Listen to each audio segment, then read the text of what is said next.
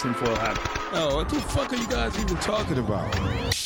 Global controls will have to be imposed, and a world governing body will be created to enforce them. Welcome to Tinfoil Hat. We go deep, homeboy. Aaron, open your mind. Drink from the fountain of knowledge. There's lizard people everywhere. That's some interdimensional shit. Wake up, Aaron. This is only the beginning. Dude, you just blew my mind.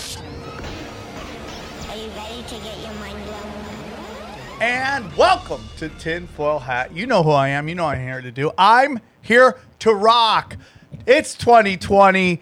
Thank you guys so much for your support over the last couple years. The show is just growing.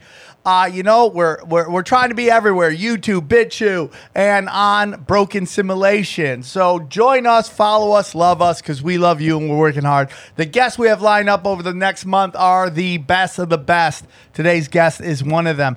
Joining me in studio is my partner in crime, the man, the myth, the Giraffe King, XG, and the place to be, Xavier Guerrero. What's up, dude? Welcome back. Thank you. 2020. Oh, we're going to kill it. Dude, are you going with the Drake still? That's so 2019. Oh, I know. I got to choose. Mix it up, dude. I think, honestly, Faux hawk like you? I think Mexicans with mullets are the coolest things I've ever seen. Know. Join us on the ones and twos. The man who went just MIA for 2 weeks, wouldn't even take my call. Yelled every time I called me. Every time I called him, he yelled at me like I was his mother walking in when he was watching, looking at Playboys. Mom, knock before you come in. Please welcome Johnny Woodard, everybody. What's up, man? Happy New Year. Johnny, good to see you. Are you glad to be back in the future, or do you miss North Carolina?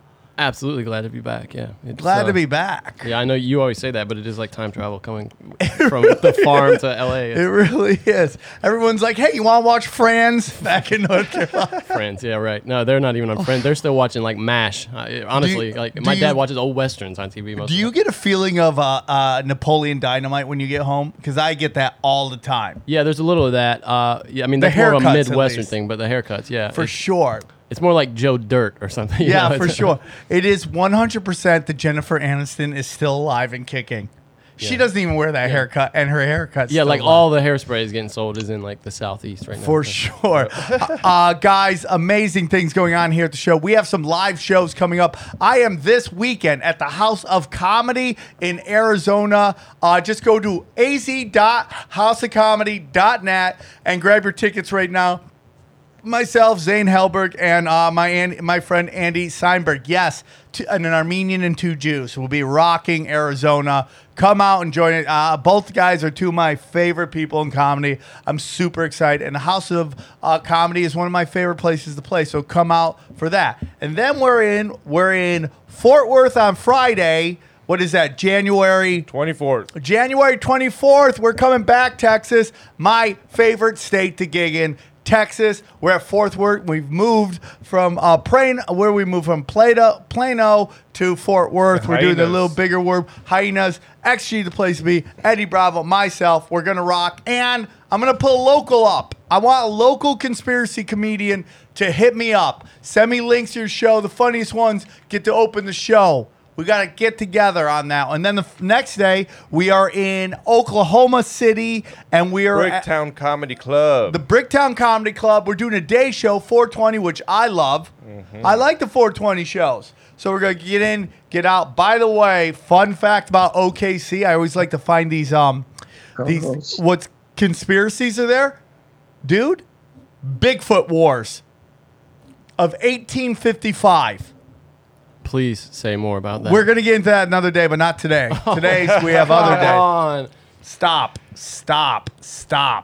I'm very excited. So, yeah, go check that out. A lot of amazing things going on in this world. And all of this is brought to you by our good friends at Blue Chew. Go to BlueChew.com. That's right, BlueChew.com. Dude, do you like action? Do you like sex? Do you like Blue Chew? Go to BlueChew.com. Blue Chew offers men a performance enhancement for the bedroom. At BlueChew.com, you can get the first chewable with the same active ingredients as Viagra and Cialis. Chewables can work up to twice as fast. It only takes a few minutes to connect with BlueChew.com affiliate physician, and if you qualify, you get prescribed, okay, online quickly. No in-person doctor visit. That's right. So for our listeners, go visit BlueChew.com. Get your first shipment free when you use the promo code TINFOIL. And then after that, just pay $5 shipping. That's BLUE Chew.com, promo code TINFOIL. Now listen, if I was in the Bigfoot Wars of 1855, I would want to rock an American boner by American-made companies, okay? I take the Blue Chew, I come locked and loaded, and you know what Bigfoot's going to know when he's up against a real man, okay? If you Bigfoot, how many do you think he needs? How many does Bigfoot want? Dude, these things are so powerful, Bigfoot only needs one. Man, if you take two of these, world's getting pregnant. I want to give one to Johnny, and he go hangs out with his lady, and we have a nice new baby running the ones and twos over here. Guys, if you love America, you love the ladies, you'll love Blue Chew. Take care, Blue Chew. And that's our business. Guys, we have a great show for you today. This topic that we're going to talk about, I could talk about to the end of days, okay? It is one of my favorite topics, and that is JFK. I feel like more and more with all this information coming out, people are more and more open-minded to the idea that we in the conspiracy community know. And when I say conspiracy community, I mean news people, journalists, real researchers. Okay, we know that something went down there. He's a wonderful man. He's here to talk about a very interesting topic, which is the Garrison tapes and the JFK assassination. Please welcome John Barber, everybody. John, how are you? Can't hear him. I'm sorry. Too much. And Happy New Year to you. And you are my second favorite Sam, my first being Uncle Sam. And I must tell you, everybody in the government must watch your show and overdose on Viagra because they've been spraying it regularly. But I must tell you, I am delighted to be talking to you because you are a comic. Yes, thank you. It is surprising to me the number of comics who are totally interested in this show. And it began for me with Freddie Prinze. Do you remember Freddie Prinze? Of course I remember Freddie Prinze. He was a star of Chico and the Man with Jack Albertson, and just a few days before he committed suicide, he did his last live interview on my show in Los Angeles. And when he committed suicide, he was watching the Zapruder film. And by far the most brilliant comedian when it came to making commentary and observations about the assassination was Bill Hicks. Yeah, he is featured prominently in our documentary. It's called The American Media and the Second Assassination of President John F. Kennedy, which as we speak is a 2-year runaway hit on Amazon, in spite of the fact that there's been no above ground media coverage of this amazing film. And only 6 weeks ago at the CAPA conference in Dallas, Oliver Stone 3 times publicly urged people to watch our documentary, The American Media and the Second Assassination of President John F. Kennedy. So thank you so much for having me. Before we get into this, John, I forgot to bring up that John has worked in Hollywood for a very long time. And this might be before your time, Johnny, but I remember this show. It was a big part of my life. Real People. Oh, bless your heart for that, because now you give me a chance. You plug your comedy performance. This book is called, just out recently, my autobiography. It's called Your Mother's Not a Virgin. The bumpy life and times of the Canadian dropout who changed the face of American television. And the title came about as a result of the first time I tried to book Jim Garrison on my morning show in 1970 in Los Angeles. So I'm ready to rock and roll to talk about this story, which is, I think, is the third most important American story since the American Revolution and the Civil War, and that is the murder of John Kennedy and the solving of that crime by Jim Garrison. John, I want to get into what this assassination, because this is we've done JFK shows before. We've done analysis of everybody in the thing, and we can never do enough of it because, this is a different angle that I've never heard of, and I'm super excited about getting into it. But in my belief, the JFK assassination is a pivot, a change in how politics is ran in America. We're going through something right now with Donald Trump, with Iran right now, and how this moment in his administration seems to be a pivot into a different direction of what we thought he was versus what I believe he might be doing right now, and it's not a very popular stance in the conspiracy community, but the JFK assassination to me is basically the inviting of the Dracula into your house, the devil into your house. We see basically, in my opinion, an international banking cabal start to come in and take kind of over American politics, the American empire, and all that stuff. What is your opinion of what this moment represents? Obviously, the assassination of the President of the United States is a huge thing, but I believe it's even more than that. My opinions are only based on fact. I am agnostic about everything. I'm the only person I know who has an absolutely and total open mind. And I hate to say that to a comedian because it's like a straight line to you. But the truth is, I do not know if there's no God, and I do not know if there is God. Now, I feel that way about everything. And you know what 2020 means? What, Sam? What does it mean? It means you have clear vision. So we can only hope that we will have leaders in this country who have the clear vision to clean up the mess that has become America. I'm going to what I should tell you is just a couple of minutes about my background and how I happened to accidentally become the fellow that changed the face of American television by creating the first reality show, the most watched show in the history of American television, Real People. How I accidentally became the private writer to Frank Sinatra, and how I accidentally became the Boswell to Jim Garrison. And it all happened by accident. I must tell you, Sam, all the magnificent and wonderful things that have happened to me in my life all happened by accident, whereas all the disasters were the things that I planned really, really well. So I'm going to tell you if you don't mind, just a little background about me so that people have an idea of who is telling this story. All right, I'm in, dude. I'm into all of it, man. Everything you're saying, I'm like, yes. Okay. I was born in Toronto in 1933 in the Salvation Army Charity Ward. I came from a severely, severely broken family. It would have to improve dramatically just to be called dysfunctional. I was 6 years of age before I knew my name wasn't. Hey, that's enough. And in 1939, my father joined the Canadian Army to go to the peace and quiet of World War II, and I was left with a nymphomaniacal, beer-drinking, alcoholic mother who brought uncles home to me like they were grapes. They came in bunches, and mostly to bed with her or booze with her or beat her. Now, from the time I was 6, I was like a Charles Dickens, Oliver Twist, or David Copperfield out on the streets. Now, when you come from a family like that, Sam, you're looking for attention. And when you come from a bad family like that, you never get it by being good. You only get it by being bad.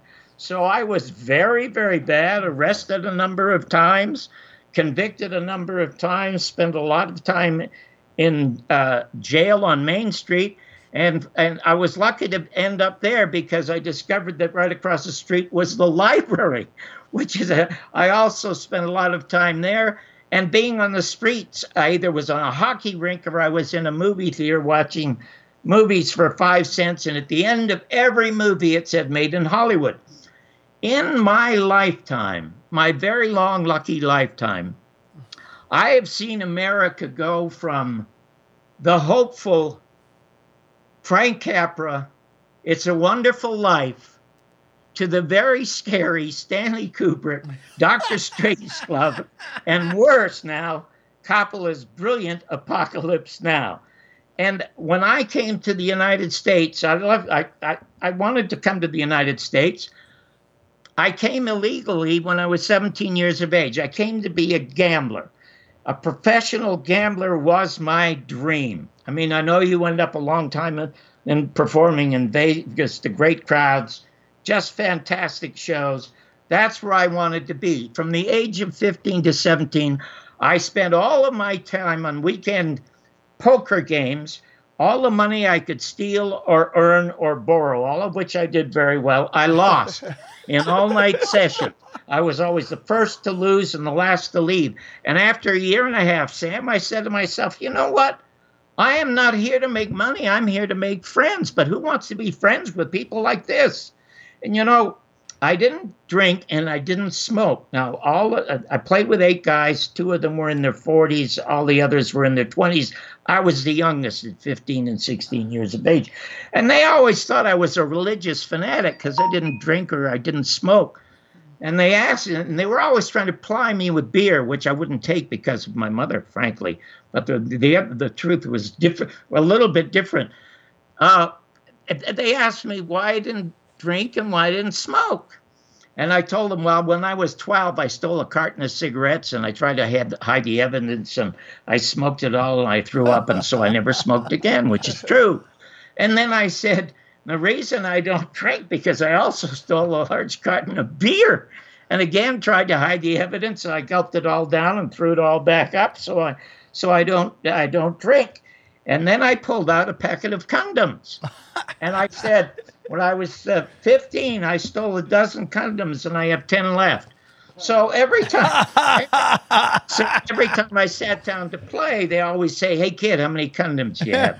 Anyway, the 2 books I got were Scarney on Dice and Scarney on Cards, and I memorized them. And in 3 months, Sam, I earned $700. Now, do you know how much money that is in 1970 to a 17-year-old kid?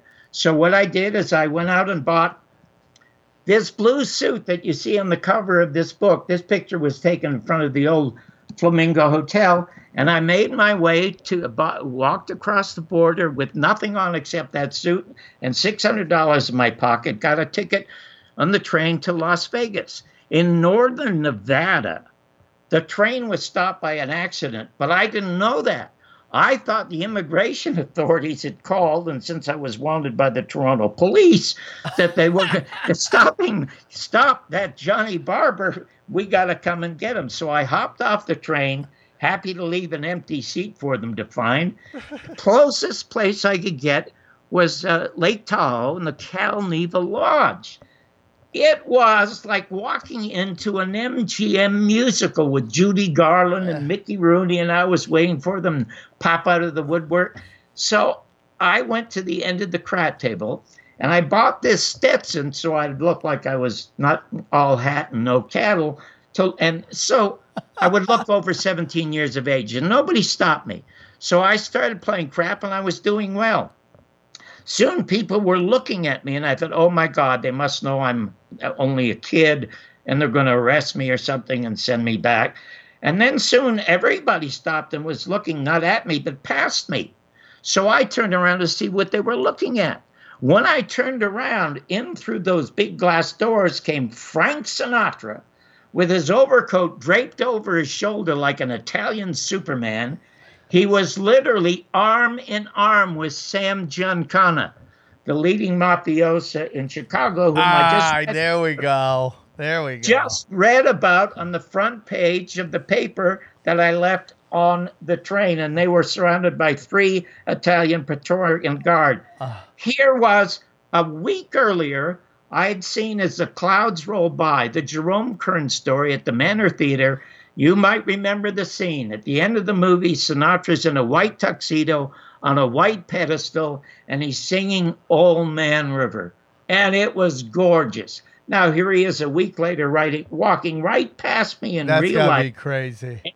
And how would I know that 20 some odd years later, I would be his private writer for 4 years? So that's how my life started. And I decided I didn't want to stay in Lake Tahoe because I quit gambling. And the reason I quit gambling, this may help anybody who is addicted to gambling.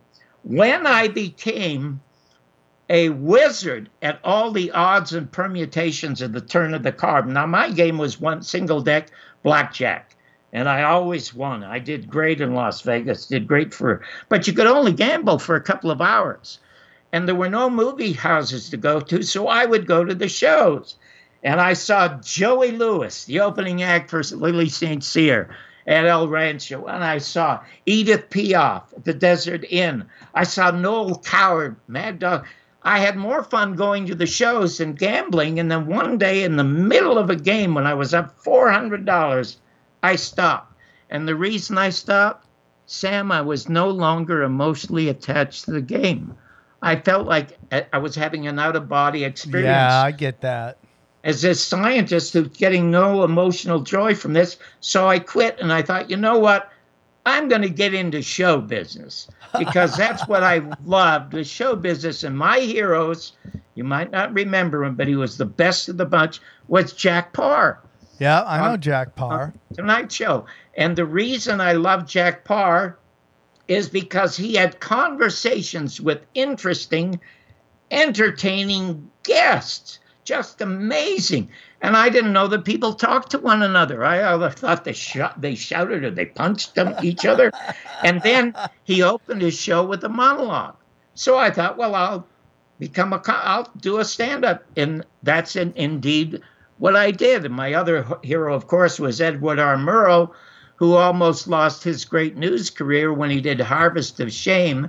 It was the first documentary ever done about the exploitation of migrant workers on land owned by Coca-Cola. So Coca-Cola told CBS, you get them off of our land and off of your news or we're done with. So they gave him this celebrity show where he smoked a cigarette for his sponsors and then talked to very famous people. That's so interesting, dude. And I feel like, it's very interesting because when I think there's people who look back on Hollywood's golden era and they're like, all you had to, this whole saying is like in the 80s in LA, if you were a comic, all you had to do was fly to LA, get off the plane, and someone offered you a sitcom.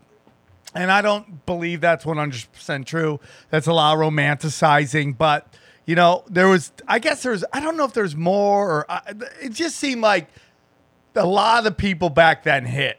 A lot of them. Like, you knew all the names on all the walls. Everybody was, a celebrity. For me and my style, I'm very edgy. I like to tell truth. I've been doing it for 27 years, and when I started, everybody wanted Seinfeld. And I just think of, the opportunity that's afforded to me in this new medium where, you start a new medium with real people. This new medium we have here with podcasting where, we go peer-to-peer, it's called. We go directly to the consumer. There's no suit deciding who goes to the consumer. And it's a different time. But we are now starting to see an attempt to control that, which is interesting because you said the guy who did the, Jack Paar, who did the story on Coca-Cola migrant workers and how there was this big backlash. And we kind of got that with YouTube and Blue Chew, right? It's like, yes. It's very interesting. When we were starting in the business, you might remember that we had something called the Fairness Doctrine. I was a very, and the reason it does not exist is because of Jim Garrison, which we will get to. But when I started in the business, when I started in the business and when John Kennedy was alive, a company could only own 5 radio stations or 5 television stations or 5 newspapers. And there was a thing called the Fairness Doctrine. So if you were an author, or if you were a musician or a playwright or performer, and somebody hammered you unmercifully, you could demand equal time, and you could often get it. I have the only review ever ruled on by the Supreme Court of the United States. Really? Do you remember a movie called Soylent Green? Yes. With Charlton Heston? Yeah. And for people who don't know about it, it's about the overpopulation gets so bad that the people's remains are turned into crackers, which we would eat so we could have 3 squares a day. Anyway, it was an absolutely dreadful, dreadful movie. And when I was reviewing it, I felt bad because I know people don't deliberately go out to make a bad movie. There are a lot of good people involved. So in the middle of my review live, I said, I should say something nice about this film. The sets are beautiful. And then, Sam, like you, I felt guilty for not telling the truth, so I added, but the sets would be more beautiful if they'd been placed in front of Charlton Heston. Well, the crew absolutely screamed, and Time Magazine picked up the quote, and the producer from 20th Century Fox called Bob Howard, the general manager of the station, and said, you get no more ads from us unless you get rid of Barber. And Bob Howard, who saved my job 3 times, said, well, my wife loves John, and so we'll have to do without your ads. But they only threatened. They never stopped doing the ads. But the producer demanded equal time, and Bob Howard said no. So he spent 5 years going through the local courts in L.A., the Supreme Court in California, and 5 years later, his demand for equal time was ruled on by the Supreme Court of the United States. And Sam, what they did is they denied him because they said, quote, John Barber's reviews are of no public importance. Dude, man, John, that's amazing. Yeah, I for those who don't know what the Fair Doctrine is, I think you gave a little explanation, but it's basically the U.S. requiring television and radio broadcasters to present contrasting viewpoints on controversial issues of public importance. And the reason this is, and this was part of the 2-part series of Reagan and Clinton destroying. Basically, you are so right on. I'm glad you gave me that straight line. First of all, the reason is twofold that we lost the Fairness Doctrine. One is unbelievable story, which is detailed in the movie, The American Medium, the Second Assassination of President John F. Kennedy. When Jim Garrison, he had not gotten into court yet, and hold on. I want to basically tell everybody really quick who Jim Garrison is, because they might not know before we start getting into what is he doing, because I think it's very important that people know, because I just discovered this through, our Allie booking you on the show, and I just discovered this guy, and so I want to get in before we start talking about his exact case. I want to talk about do you mind if I do a little description of Jim quick before that, John, and then I'll let you continue your point? Oh, absolutely. Go ahead. Okay. So basically what is going on is that Jim Garrison was a district attorney, I believe, in New Orleans, right? Yes. Who investigated 1963 assassination of President John F. Kennedy. His independent investigation, according to the movie, according to research, looked into whether there was a conspiracy through the government to assassinate the president. Can you give us a little more background on that, John? Because this is very interesting, because you won't hear this in any school. You won't hear this anywhere. Listen, you won't hear it any place except in the film, The American Medium, the Second Assassination of President John F. Kennedy. First of all, when John Kennedy was murdered in Dallas, and the Warren Report came out a couple of years later, Jim Garrison believed the Warren Report. Because when I interviewed him first, he said, John, I was with the FBI. I'm in the military. I was at Dachau when it was liberated.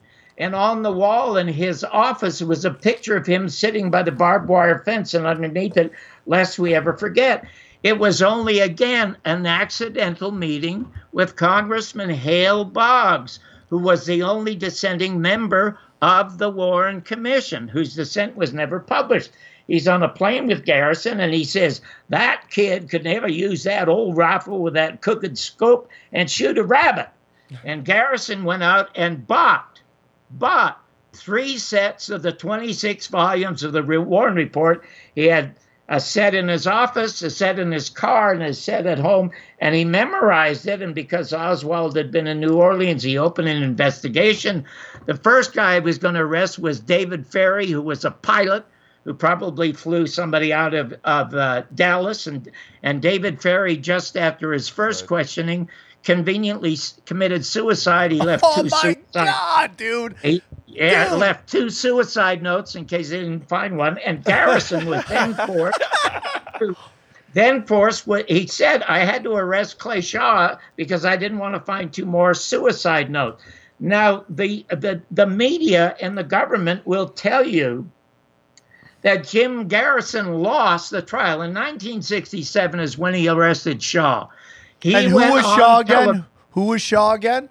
Clay Shaw was the secret handler, the CIA's handler of Lee Harvey Oswald in New Orleans. He had another handler in Dallas, but the handler in New Orleans was Clay Shaw, a very successful, extremely successful businessman who was an executive at a company called Permindex. Permindex was set up by the CIA, a CIA corporation, but Garrison could not convince the jury of that. Now, this is really interesting about Clay Shaw. The government will tell you that he arrested Shaw in 1967. In the movie, you see the film clip of him on the news in 1967, Sam, saying, we've solved this case. The Central Intelligence Agency murdered our president. We have the names. God. The money changed when you see the trial. Now, I'm just a kid, a struggling comic as it was, and I'm a street kid, so I sort of have, like you, I have sort of street smarts. And I say to my friends, hold it. It's been 2 years since he's arrested this Shaw, and the government calls him a lunatic. Well, why don't they get out of his way so he can fall on his face? And I lost some friends just asking that very, very simple question. He went to trial in 1969, January 29, 1969, serendipity, the birth date of my son that gave birth to a decent life for me because I never wanted a child. Again, that was just an accident. Any event, it's announced he loses the conspiracy case. But he actually won the perjury case. Now, he had rock-solid evidence against Clay Shaw that would have gotten him 99 years. Now, I'm going to put that on pause a second just to bring up this fact that you're very, very well aware of. One of the things that candidate Trump promised us, aside from ending fake wars and bringing the troops home from overseas, that he was going to have all the CIA files open for us. But he caved into the Central Intelligence Agency because Congress mandated that last October all the files should be released, but CIA convinced Donald Trump it's against national security. Now, why a 55-year-old murder threatens national security is beyond me, and we can't thank Oliver Stone's film for JFK for getting the Assassinations Record Act passed. But let me tell you what it is they do not want released.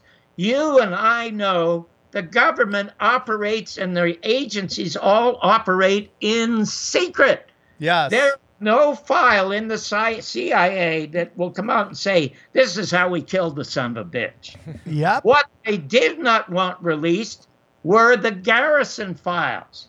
Now, there's a fellow named Jefferson Morley, 7 years ago, brought suit, Freedom of Information Act suit against the CIA, not to release the CIA files. They had Garrison's files. And these are the files that name the names and everything. And Garrison's files, the Warren Commission files will be released in the year 2039. Garrison's files won't be released until the year 2059 because they're the only files that speak the truth of the actual murderers of the President of the United States. Anyway, Jefferson Morley, for 5 years, fought in the courts. He finally lost in the courts in Washington, D.C. about 6 months ago, and the judge ruled that the CIA has a right to keep the Garrison files secret. And guess who that judge was? Oh, no. That judge was Kavanaugh. Oh my God! So now you're beginning to wonder, hold it, what is going on with the deep state? There is a whole lot more to this than we understand. Now, what I have... Oh my God! I'm going to tell you some truths. You know, there are hundreds of great books out there. I've read them all. Hundreds of great films, not so great films. I've read them all, and I've made the two most definitive films on the assassination. If you go to my site, www.johnbarber.com. It's a great site. I'm looking at it right now. It's really nice. Not only can you see the Garrison tapes, the first one, which is an award-winning film, for nothing, you can now have access to the Garrison files that the CIA would not release. Now, I'm going to tell you a couple of... How are you doing that? Because Donald Trump won't do it. And I must tell you, I say, I was deported from the United States twice. What? Yes, I was deported when I was 17. They caught me in Los Angeles. I got into an argument with a young Republican. And I said to the guy, I didn't know anything, but I said to the guy, that's the first time I've ever heard those two words side by side. And so he called the FBI and reported this Canadian commie, and they came and arrested me, sentenced me to Terminal Island for 9 months in L.A. And the story, which is absolutely hilarious, it's like a Neil Simon comedy, is in my book, Your Mother's Not a Virgin, which I don't want to get into now because we're talking about Garrison. But about the Clay Shaw, I released these files. I was deported again when I was 29.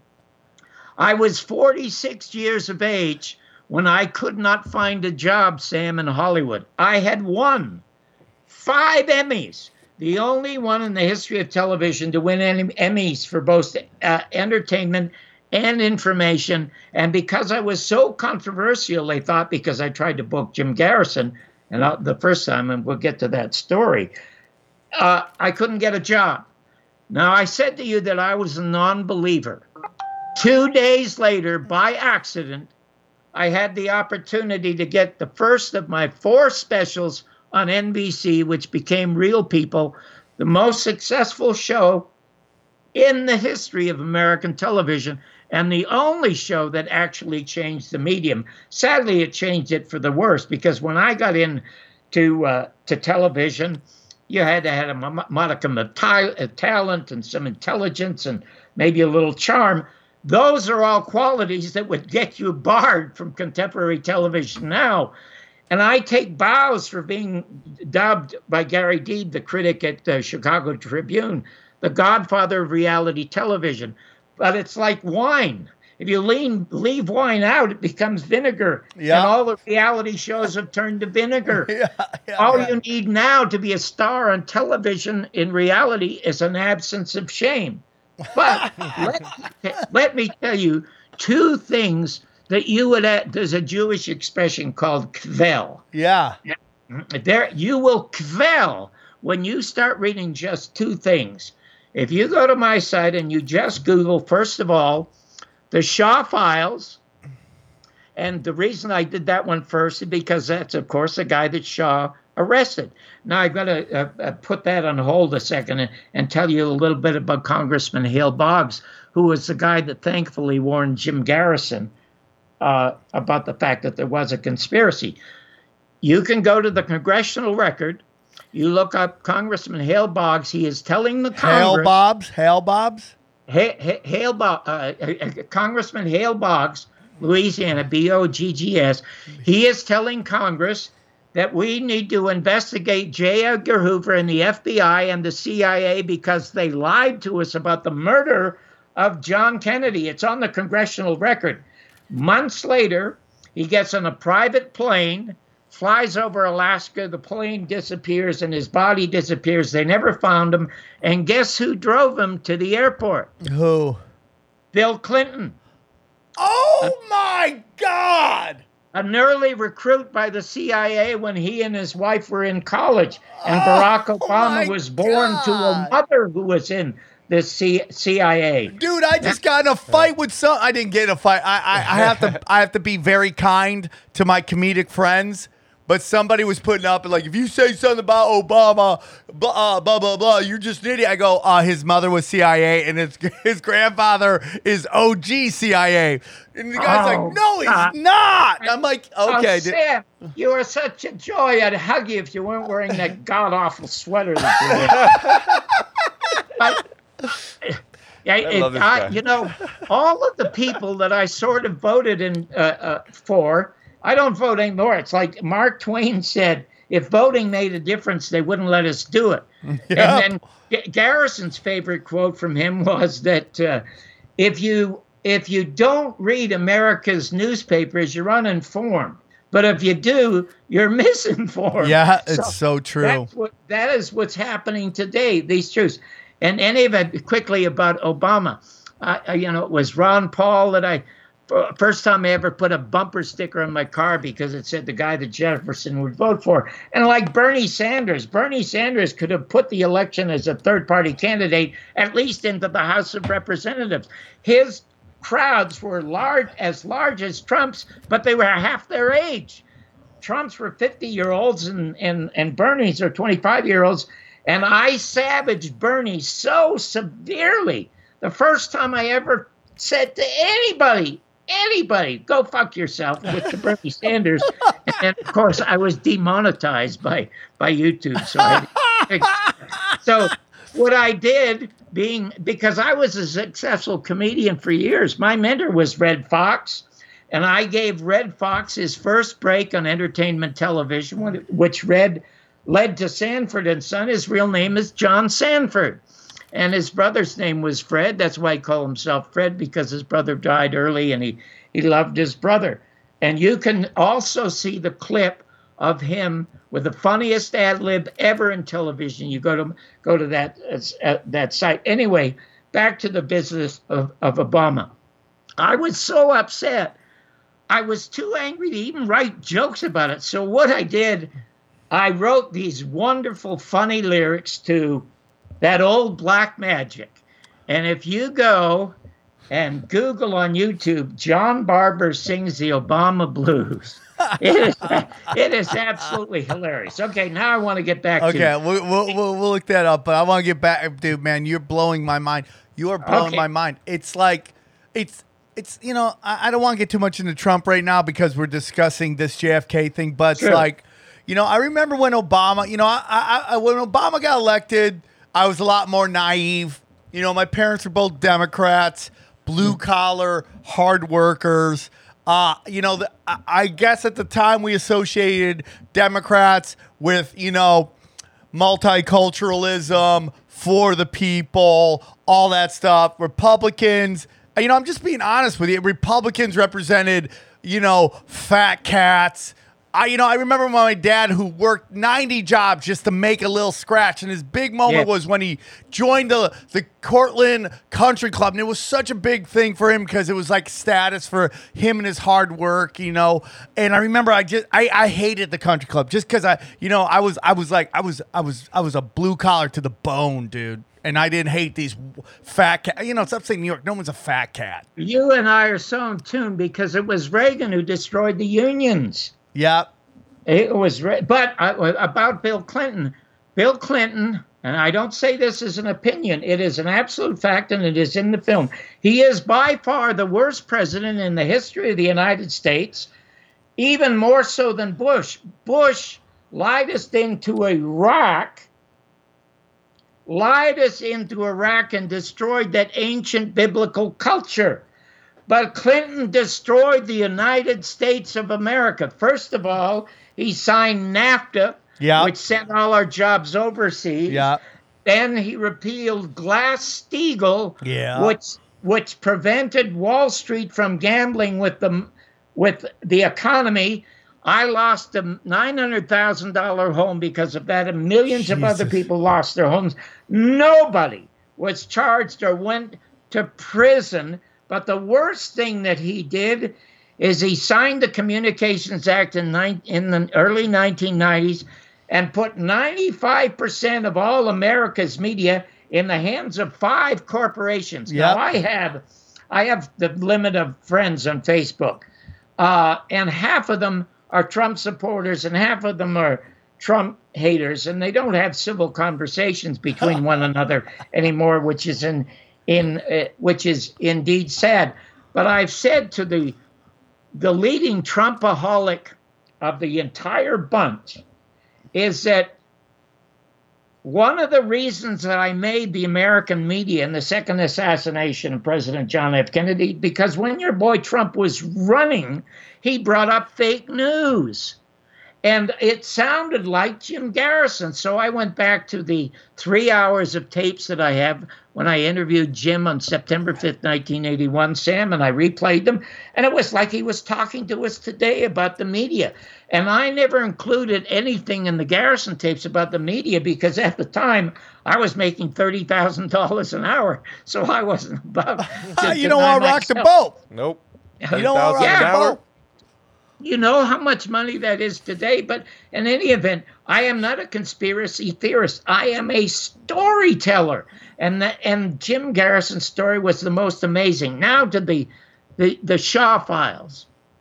Is if you go to my site and you just look at the Shaw files, here's one of the things that you will learn, and this is the reason that a suit was brought by Jim Garrison against NBC.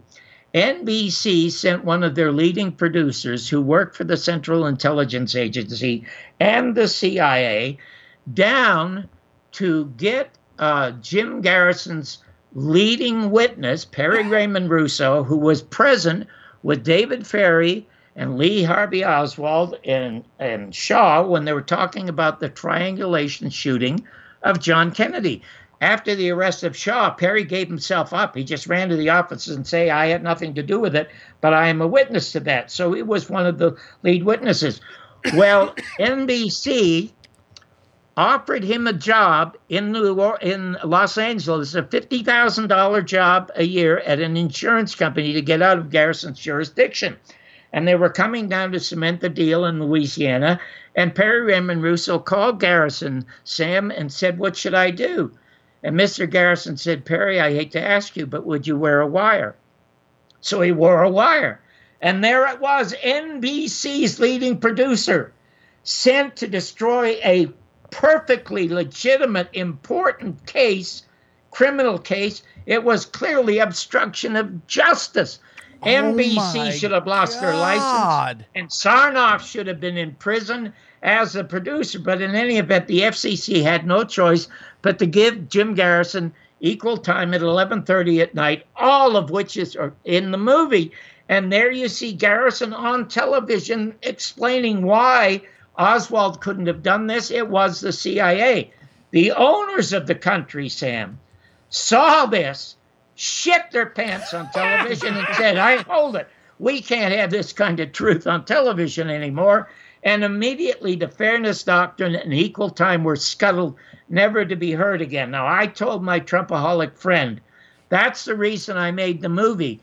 Donald Trump could solve America's problem now, because you notice that the First Amendment, the only most important thing that Thomas Jefferson and Franklin and all the rest were worried about was freedom of speech. And the beginning of our movie starts with Jefferson talking about that, with John Kennedy talking about that, and Mark Twain talking about that. And all Trump has to do, he doesn't have to fire a shot or send a drone. All he has to do is pick up his pen and reverse that Communications Act, and do not let any one person own more than 7 television or radio stations and newspapers. Now, when I was a kid, you won't remember this, but if your father or mother is still alive, they would remember it. I used to listen. There were 1,500 different owners of television and radio stations, as I said. I used to listen all the time, once a week, to a real racist anti-Semitic named Father Coughlin. And next to Henry Ford, he was the most anti-Semitic, anti-black person I'd ever heard in my life. I never grew up to be anti-Semitic or anti-black. It didn't bother me. He just eventually went away. As long as nobody in the media advocates physical harm to any other human being, regardless of their beliefs, there should be absolute and total free press. We do not have it. We have suppression of it right now. And thank God for you guys. You know, in the film, I described the internet as a box of Cracker Jack. It's full of nuts and corn. But once in a while, at the bottom of the box, there is this prize, like Sam Tripoli and Josh Rogan and just Red Pill 78 and bunches of other people, whether you agree with them or not. Yes. You know what? Half of my friends on Facebook I do not agree with, but I learn more from people I don't agree with than my friends. So that's why I have them there, so we can have these discussions. Now, back to the business of Clay Shaw. One of the things that Garrison could not prove that Shaw was CIA.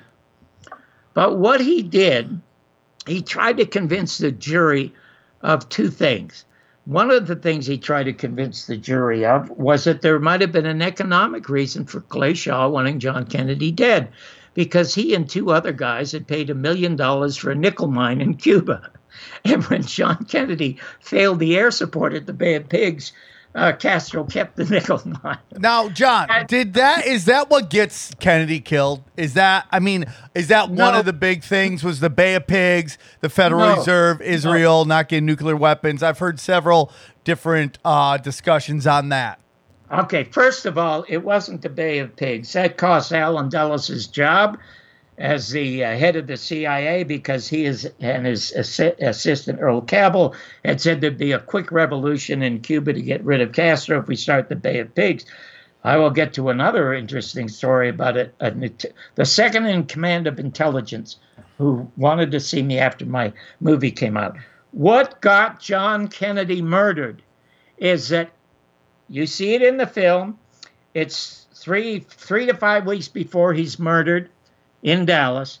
He's on the front lawn with Walter Cronkite, a Project Mockingbird CIA asset, along with Dan Rather. Dan Rather was the first one to lie to us about the direction the head moved, was supposedly a shot from the rear when he was obviously hit from shots from the front. In any event, what got him killed is he told Cronkite, "We are withdrawing 1,000 of Eisenhower's advisors from Vietnam. There will be no Americans in Vietnam. We will send them all the supplies and munitions and guns and planes they need, but it's their battle and their fight to win." When John Kennedy was murdered, the day before, and it's in the film, there's a memo that is signed by one of the deep state's assets. And this memo reverses John Kennedy's policy about withdrawing troops from Vietnam. And within 2 days, Lyndon Johnson sent 50,000 troops to Vietnam. If you have ever been in the army or if you've ever had anything to do with the government, they can't do anything in 24 or 48 hours. It takes them months and months and months. Yeah. And there was, aside from the 50,000 troops, were another 20,000 body bags. Why were they making so many body bags if they didn't know they would be coming back full of young men? Yeah. And now we're hearing stories about, and this to me, when I go to sporting events, you know, I did mushrooms at the World Series, full disclosure, and I saw how military, it's all the military message there. You're bombarded with it. But if people knew from the research I've done and guests I've had on that they sent heroin back in these coffins with these dead soldiers, man. These are sons and daughters of people who joined to protect democracy and their country, and they were sent into a war, another banker war. And on top of that, not only did they lose their life, but they were used as drug mules being sent back. I don't know why people don't care. There was a whole movie made about it. A lot of them care, but they know they cannot do anything about it. I mean, as I said earlier, when Mark Twain said if voting made a difference, they wouldn't let it vote. You know that I do not vote. I don't even vote. I have General Motors stock, and I can vote in General Motors stock, and I used to. And I thought, well, hold it. I have no say over the design of the car or how many miles the carburetor can get. I'm not doing this anymore. I don't. So I just collect the royalties or the dividends that they send me. And that's the end of it. But let me tell you some shocking truths, both about how smart Garrison was.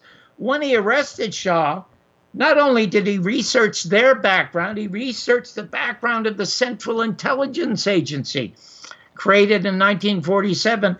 And on his deathbed, Harry Truman, who started it, said it was the worst mistake I ever made. Yeah, they do this a lot. I'm really over these politicians on their deathbeds thinking they can get some kind of like love back by admitting to this stuff. Like, Woodrow Wilson at the end was like, oh, I shouldn't have made the Federal Reserve. It's like, hey, dude, kiss my ass.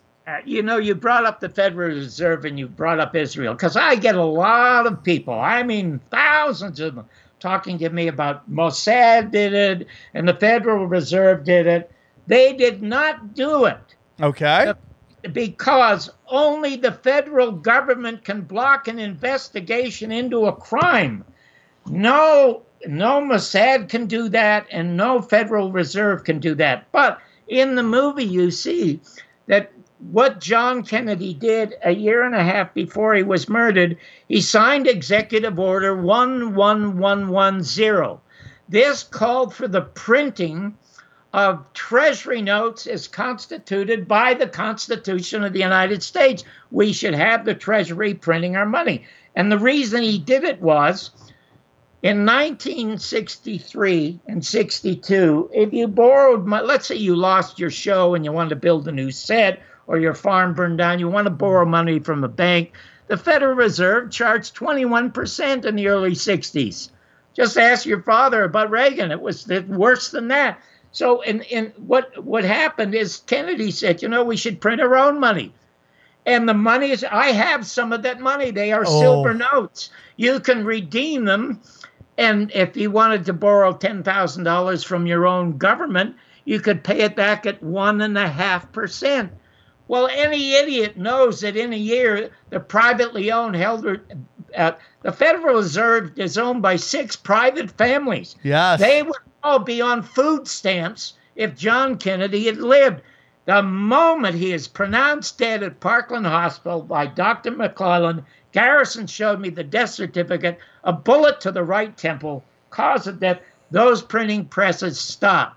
Also, the other thing that John Kennedy was doing, he was trying to get AIPAC, the American Israeli Political Action Committee, registered as a foreign lobby. Indeed, they are a foreign lobby. Now, you cannot blame Jews for saying never again after what happened in Germany. For sure, man. But what they do is they lobby for Israel. They don't lobby for the United States. As a matter of fact, we have 22 leading dual citizens, Israeli-American citizens, who determined our foreign policy in Iraq and our domestic policy. And I did an open letter to Harry Reid, who voted for it, and I said, hold it. Teddy Roosevelt said 100 years ago, only 100% Americans should hold office where any kind of policy is Couldn't agree determined. more.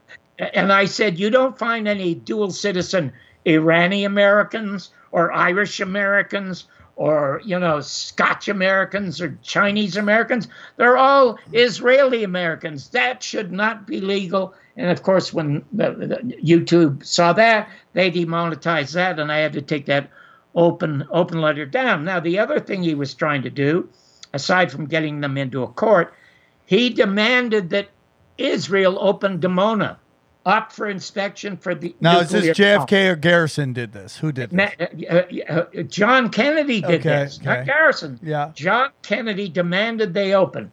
Ben-Gurion resigned because he refused to let the and Americans what in. you're talking about, John, for those who don't know, is the Israeli nuclear facility. Is that what you're talking about? That's right. That's right. And you may remember, because Israel is the only country, first of all, without defined borders, but it's also the only country in the world that has not signed the Nuclear Non-Proliferation Pact. They have yet to sign it. Now, they benefited from John Kennedy's death. And you might remember 20 years ago, an Israeli scientist went public and said, we have 150 nuclear bombs. They put him in solitary confinement for 10 years. Now, we all know that Israel and the deep state have been salivating over an attempt to overthrow and take over Iran. You may recall, I posted this on my Facebook because I recall that you remember the name Wesley Clark? Yeah, of course. The hammer nail speech. Yes. Wesley Clark was on Democracy Now! God, that's the only time you hear the word democracy in this country anymore. Anyway, it was in 2012, and he said that the Secretary of Defense, Rumsfeld, showed him a slip of paper, and on this piece of paper, he said, "Here's our 7 countries that we're going to take out in the next 10 years. Now, 6 of those countries are gone. The one country that's not gone is Iran." And I always thought if Jim Garrison were alive, he would say to Donald Trump what he said to me on November 5th, 1981, when I asked him, "Mr. Garrison, do you think the president runs the country?" And he said, "John, I did until they murdered John Kennedy. And I'm going to tell you from here on in, no president will run the country." And I am totally convinced that one of the reasons that we are having so many problems and so many disruptions on the media is that Donald Trump realizes he does not run the country. Now, a lot of people who follow him, or the Q people who follow him, they believe there's some sort of secret plan at work. But he does not run the country. We all know that now. I completely agree with that. You know, it's like, and for me, man, you know, on the show, we talk about this a lot. And, you know, when I talk about Israel, I always have to do this disclosure because I feel like there's powers out there that are looking to take people out that talk openly about this stuff, like you, me, John, and everybody in this room and everybody who listens to the show. You know, to me, there is a very powerful group of people at the top. They are not Jews. They are not Muslims. They are not Christians. They might be Catholics, but that's a different story.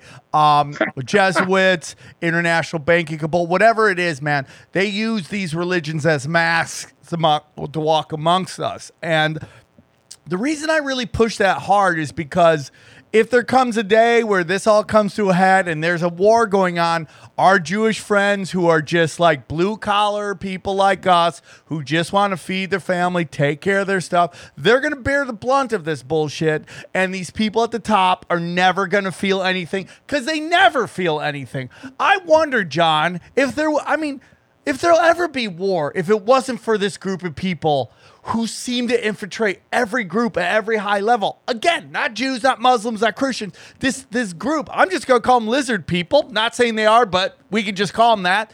And that just infiltrate these groups that get us all to fight with. You know, it's like when I'm Armenian, dude. I know about the Turkish aggression. But when I look at Turks, I look at the young Turks, they're probably Khazarians. And when you go back, who are the Khazarians? You know, and like the fight, dude, does the average Turk hate the average Armenian? No, but these people get us to hate each other and fight over stuff that, you know, why they make cash. They make us all fight with each other. Sam, you and I are like Siamese twins, for crying out loud. I'm so glad you brought up the business, because often you have to, if you say something truthful about Israel, and Israel is very smart because they shut down that kind of conversation by accusing everyone. And they said this to Amy Goodman on Democracy Now! We do it deliberately to stop anti-Israel talk by calling people anti-Semitic. A Jew, a prominent Jew, said that on her show. So I would suggest if anybody has the least sort of inkling that I might be anti-Semitic, which I am not, I suggest you remember 1972, the Munich Olympics? Yes. Okay. I was a critic at Channel 11, and what we used to do is we used to watch the feed from The Tonight Show to New York to watch Johnny Carson's monologue. Now, I had had a long feud with Johnny Carson because I had been a very successful stand-up comic on Merv Griffin's show. And when Merv went to CBS to do his show late night at CBS, he signed me, had Westinghouse sign me as his replacement. And wow. Westinghouse used the ratings that I got as his replacement to get David Frost's money down. So I never got it. I was booked after my third or fourth appearance on the Merv Griffin Show by Johnny Carson. And guess the date I was booked? What day? June 6, 1968. The day they shot Robert Kennedy. Oh, my God. And they tell me to come down to the office, and I'm telling him and his producer and staff, you cannot do a show tonight. You just can't. And I said, and they said, well, people need to be entertained. You can't entertain. You just killed the next president of the United States. They just murdered John Kennedy a few years ago. You cannot do it. And I can't do it. And they told me if you don't do it, you never get on.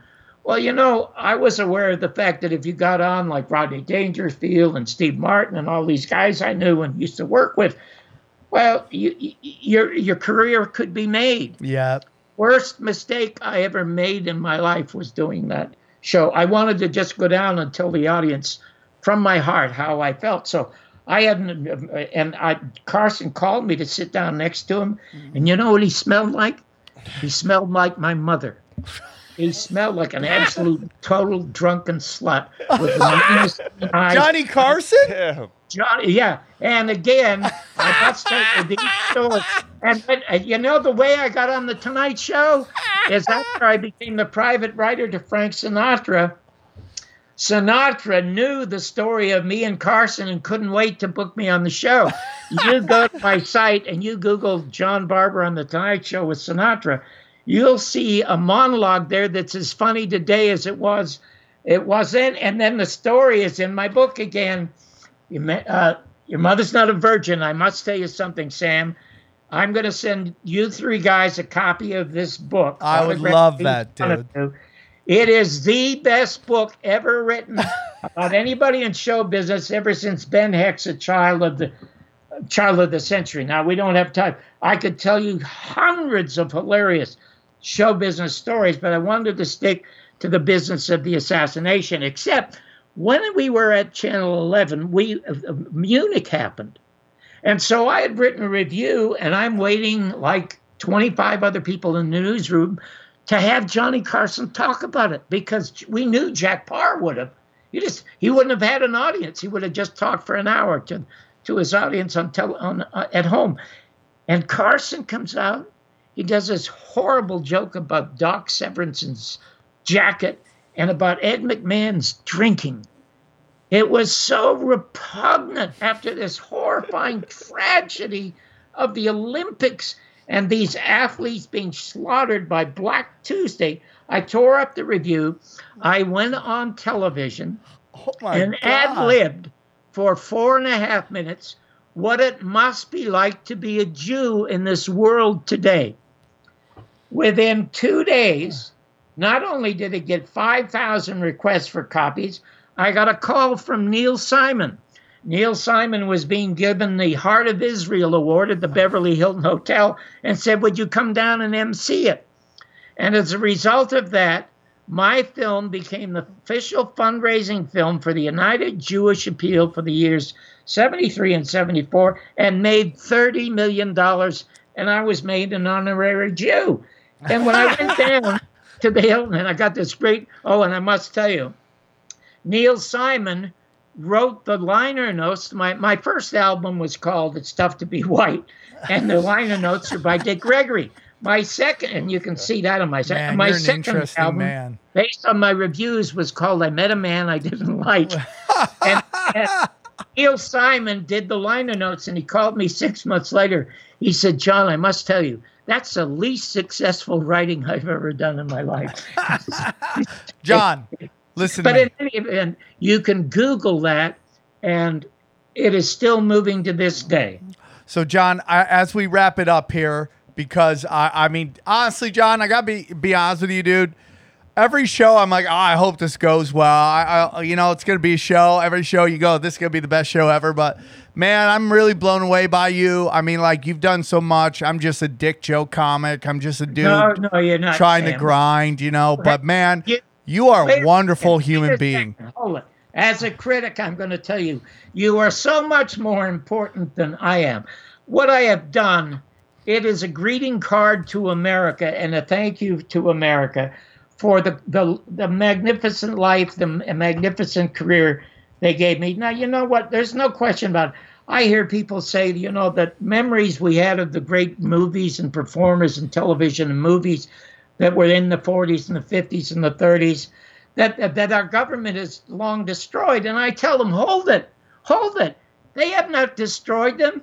They self-destruct, because the older you get, the more you realize it's all bullshit. Yeah. All of those movies were bullshit. But we live in the bullshit capital of the world. But thank God we still have the freedom in this country, as limited as it is, to say it's the bullshit capital of the world. So you have a much more important platform in this day and age than I have. But my film will outlive every movie, every book ever written by the assassination. Now, only 80% of the people in this country now would believe the Warren Report. But in 100 years, 100% will know that Jim Garrison solved the case, which is an open, cold case at Justice Department as we speak. So what I would like to say to you, Sam, the most important stuff about the assassination we haven't even gotten to. So sometime maybe on April Fool's, for God's sake. I would love to. I just want to do this real quick, John. Go ahead. I want you to give us, and we can stay for as long as you want to stay. Tell us about this trial. Like, I want to hear some details about what happened in this trial. Okay, I won't keep you any longer, I'll tell you that, dude. I'm in no hurry. I just think you're a busy man. I don't want to. We have time. I just want to know. Tell me about. We're gonna watch the files. Sam, you know what? My wife said, let's move to Las Vegas because it's like your mouth. It's open 24 hours a day. That's why we're here. And your mouth seems to be too. But I'm just going to tell you a couple of quick things. If you go to my site, www.johnbarbersworld.com, just Google the Shah and the ferry. You will know everything you need to know about the assassination and how Garrison solved it. Now I'm going to tell you some tidbits that Garrison had. Little known, when he arrested Garrison, he was so anxious to protect his case and Garrison's rights that not only did he go through a grand jury, he had a special panel of 3 of the leading judges in Louisiana hear the case before he did anything. Clay Shaw's attorney was a guy named Diamond, who happens to be in the film, by the way. And what Clay Shaw did before the 3-judge panel, he introduced the 26 volumes of the Warren Report, because Clay Shaw is never mentioned in the Warren Report. The 3-judge panel reads the 26 volumes and calls them inadmissible because they're ruled hearsay. They say publicly and legally it was never an investigation. If anything, it was a cover-up of an investigation. Oh, my God. No media ever reported that. Now, when it comes to Clay Shaw, this is how smart Garrison was. He could not prove that, and the jurors told him, if you could prove in some way that he was CIA, he said on the stand he committed perjury. He lied, he was CIA. But if you could prove it, we'll convict him. They only took 8 minutes to convict him of perjury. And now, with the business of the trial, some of the things that he introduced, he got 10 years of his employment records and his tax records, all with Permindex and a Mississippi Boating Company, all run by the Central Intelligence Agency. Oh, my God. Well, not enough to convince a jury. But then, what? Get this. He has one of the magnificent things about Jim Garrison. I'm going to tell you a very personal story. In 1982, when I was making the documentary, he was on his deathbed. And I only had dealings with his daughter, Elizabeth. At the time, it was 1992 when I tried to make the film. Oliver Stone was in trouble with the Washington Post and everybody over trying to make his movie. So, and what had happened, he had asked Mr. Garrison before he got sick if he could also make a documentary as well as a film JFK. And Garrison said, no, I want John Barber to do it, because John Barber not only lost the best morning show in America in Los Angeles, he lost the most successful show in the history of television, real people trying to tell my story on national television. So John's going to tell the story. Now, the interesting thing about Clay Shaw and Garrison, when Garrison was on his deathbed, his wife had divorced him because of the stress of being followed by the CIA and the FBI everywhere. They were all over. They had no life, so the wife left him. Got a lot of money. But being lonely, she married a guy that used up all her money, so she was broke. On his deathbed, Garrison said to his daughter, Elizabeth, Liz, get the other kids together. He's got 5 kids. And get me a marriage license and get your mother over here. I'm going to remarry her. So the mother comes back over, Liz comes back over and looks down at him, and he's frail and thin and sickly.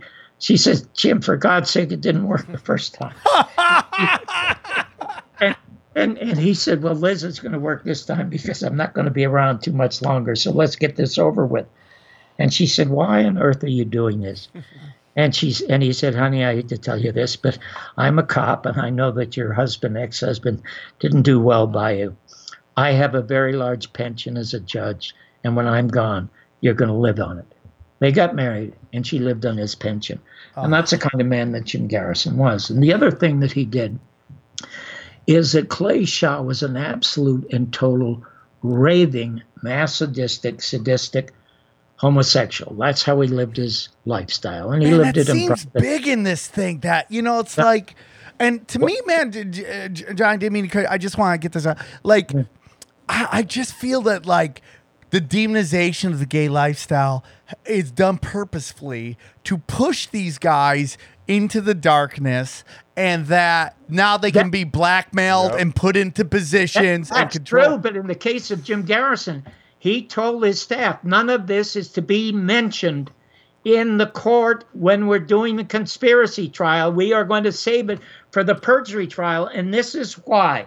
There was a guy named Harvey Lesnick from Northwestern University, sent an affidavit letter to Jim Garrison saying his best friend lived with Clay Shaw for 12 months, and he replaced another homosexual who lived there 12 months. And Clay Shaw kicked that guy out because after 12 months he had a heterosexual transsexual operation, and when he became a she, Shaw kicked her out. They had three 20-year-old $20 male hookers, all with affidavits, and there they are in the files that they had sex with Clay Shaw, David Ferrie, and Lee Harvey Oswald. Harvey Oswald is definitely a bisexual monster. Yeah, no question about it, because that was the one picture that we see of Oswald with all these people is at a gay party. But that's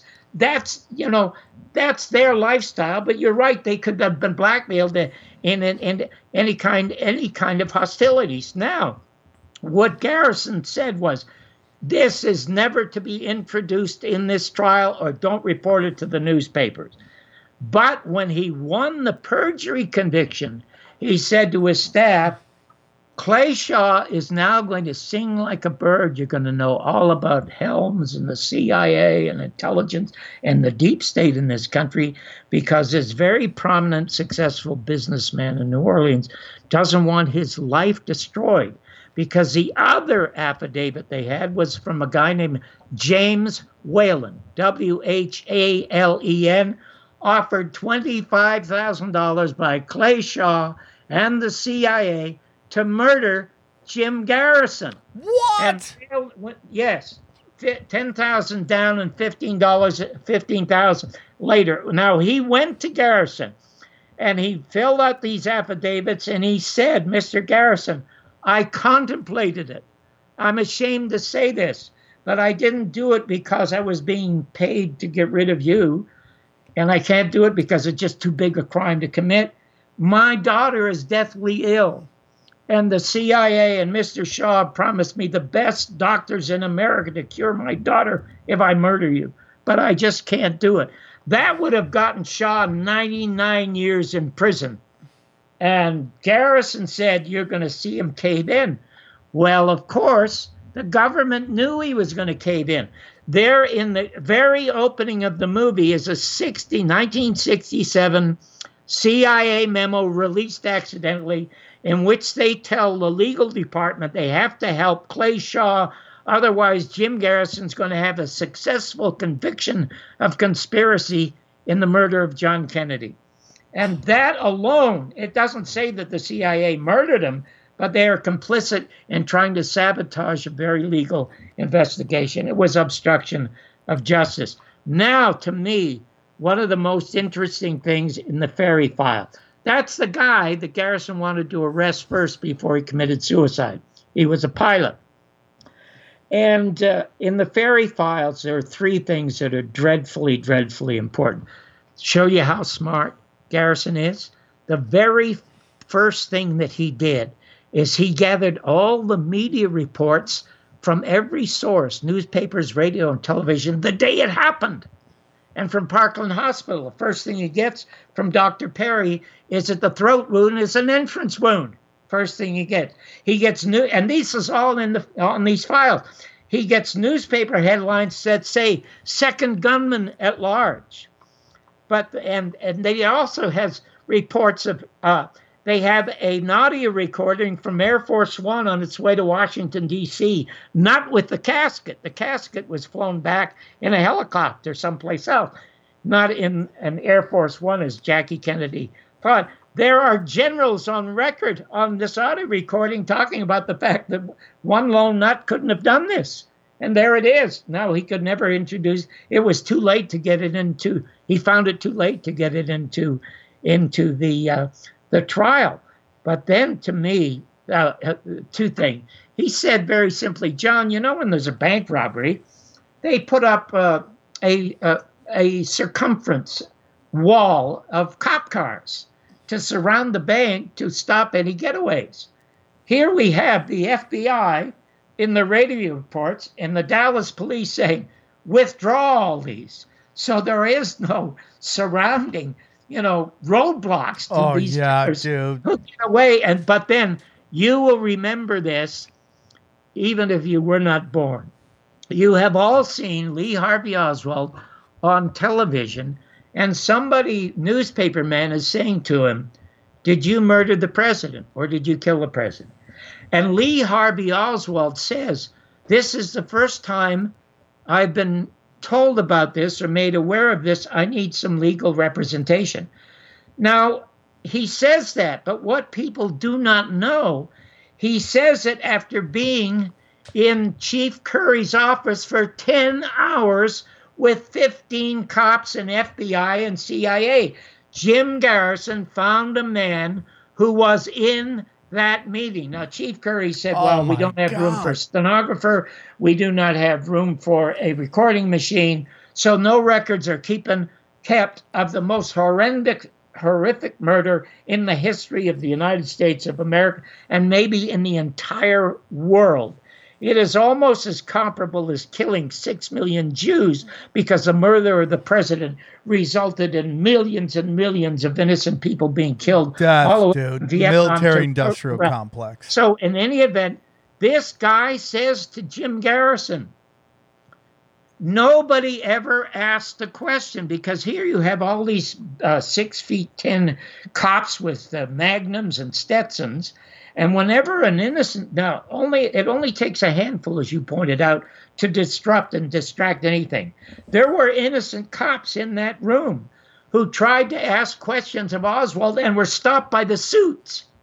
So he was never asked in those 10 hours, did you ever kill the president or Tippit?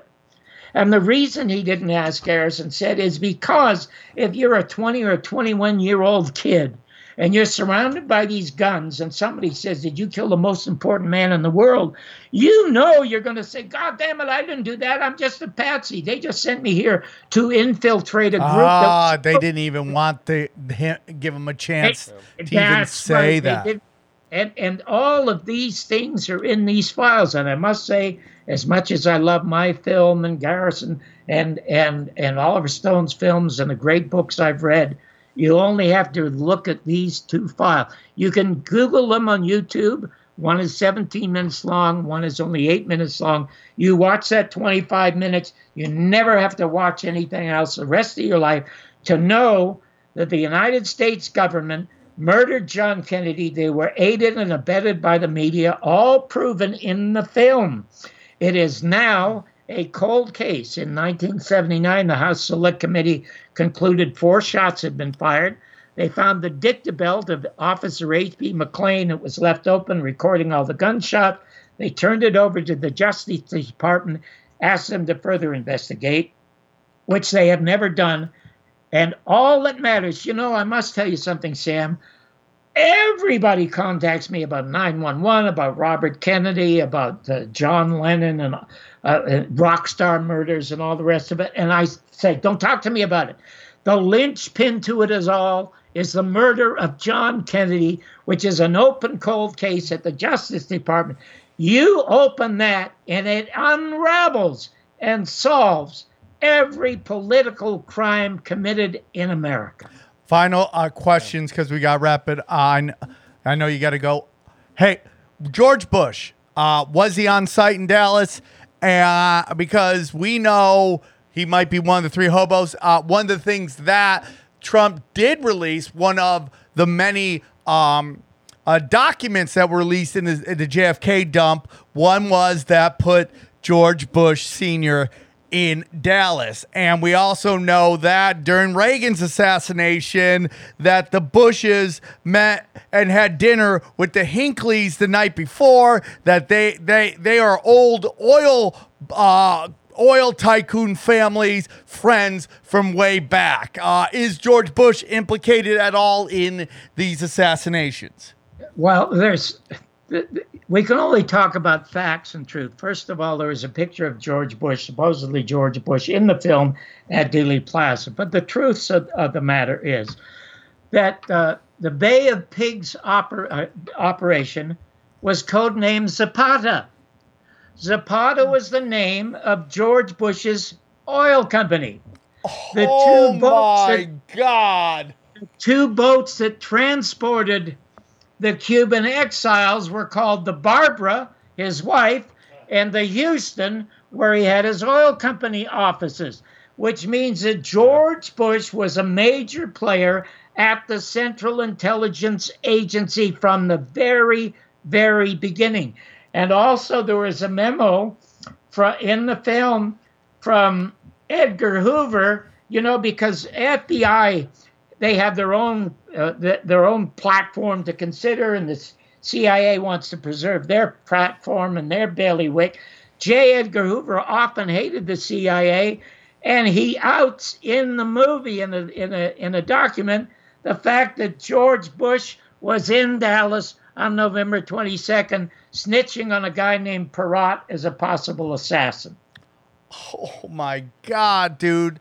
This has been one of my favorite episodes, man. Hold it. Here's what I suggest you do. First of all, I've got to get from Allison your address, the names of everybody there. I'm going to send you 3 books, but I suggest one night, if you get a chance, you spend $2, go to Amazon, get your favorite beer or wine or whatever, and your buddies. You sit down. It's 2 hours and 10 minutes, and it's broken up into 10 different 9-minute segments, so it's easy to watch. You will literally be blown away just by the information, the facts, and the drama and the humanity of Jim Garrison. And at the end of the film, this is the last thing. When I spoke to Garrison, he gave me the names in 1981 of dozens of people who should be arrested and questioned for the murder of John Kennedy. Some of them are still alive. So when I finished making my film 2 years ago, I put it, and you'll see it at the end of the film, I put together a 10 most wanted list of people who should be questioned who are still alive, and I delivered it myself to the Justice Department in the presence of my lawyer. And the first one there is Dan Rather, who lied to us about the Zapruder film. The next one is Bill Moyer. Bill Moyer was the aide to Lyndon Johnson who ordered the bubble top removed in Dallas. And the third one was Barack Obama, who is president of the United States, should have signed an executive order demanding the release of all the CIA files. And then there are 7 more on that. So that's how the movie ends, and that's how this little interview will end. Final question. How heartbreaking is that picture with Jackie Onassis sitting there with those guys, knowing most likely that those people in that room, those smirking motherfuckers, excuse my language, John, these smirking guys taking pictures with her were most likely involved in the assassination attempt. That to me is one of the most heartbreaking pictures I've ever seen in my life. If that was my mother, I would be going nuts on those dudes in those rooms. I would be payback, you know? I hate it when you say horrible words like smirking. You know what? I find it very difficult at this time in my life to either look at a picture of John Kennedy or a picture of Jim Garrison. My heart just breaks when I look at it. I mean, I have a whole bunch of John Kennedy stamps. I can't even put one on an envelope. I just don't want to touch it. In any event, I can't thank you enough for having me on the show. Now, listen, you are a guy who's immense. Oh, Jesus, I feel like you're my soul brother, for God's sake. But I would love to come back at some time when you have another hour and a half that you want to explore there is much more to this Garrison JFK murder.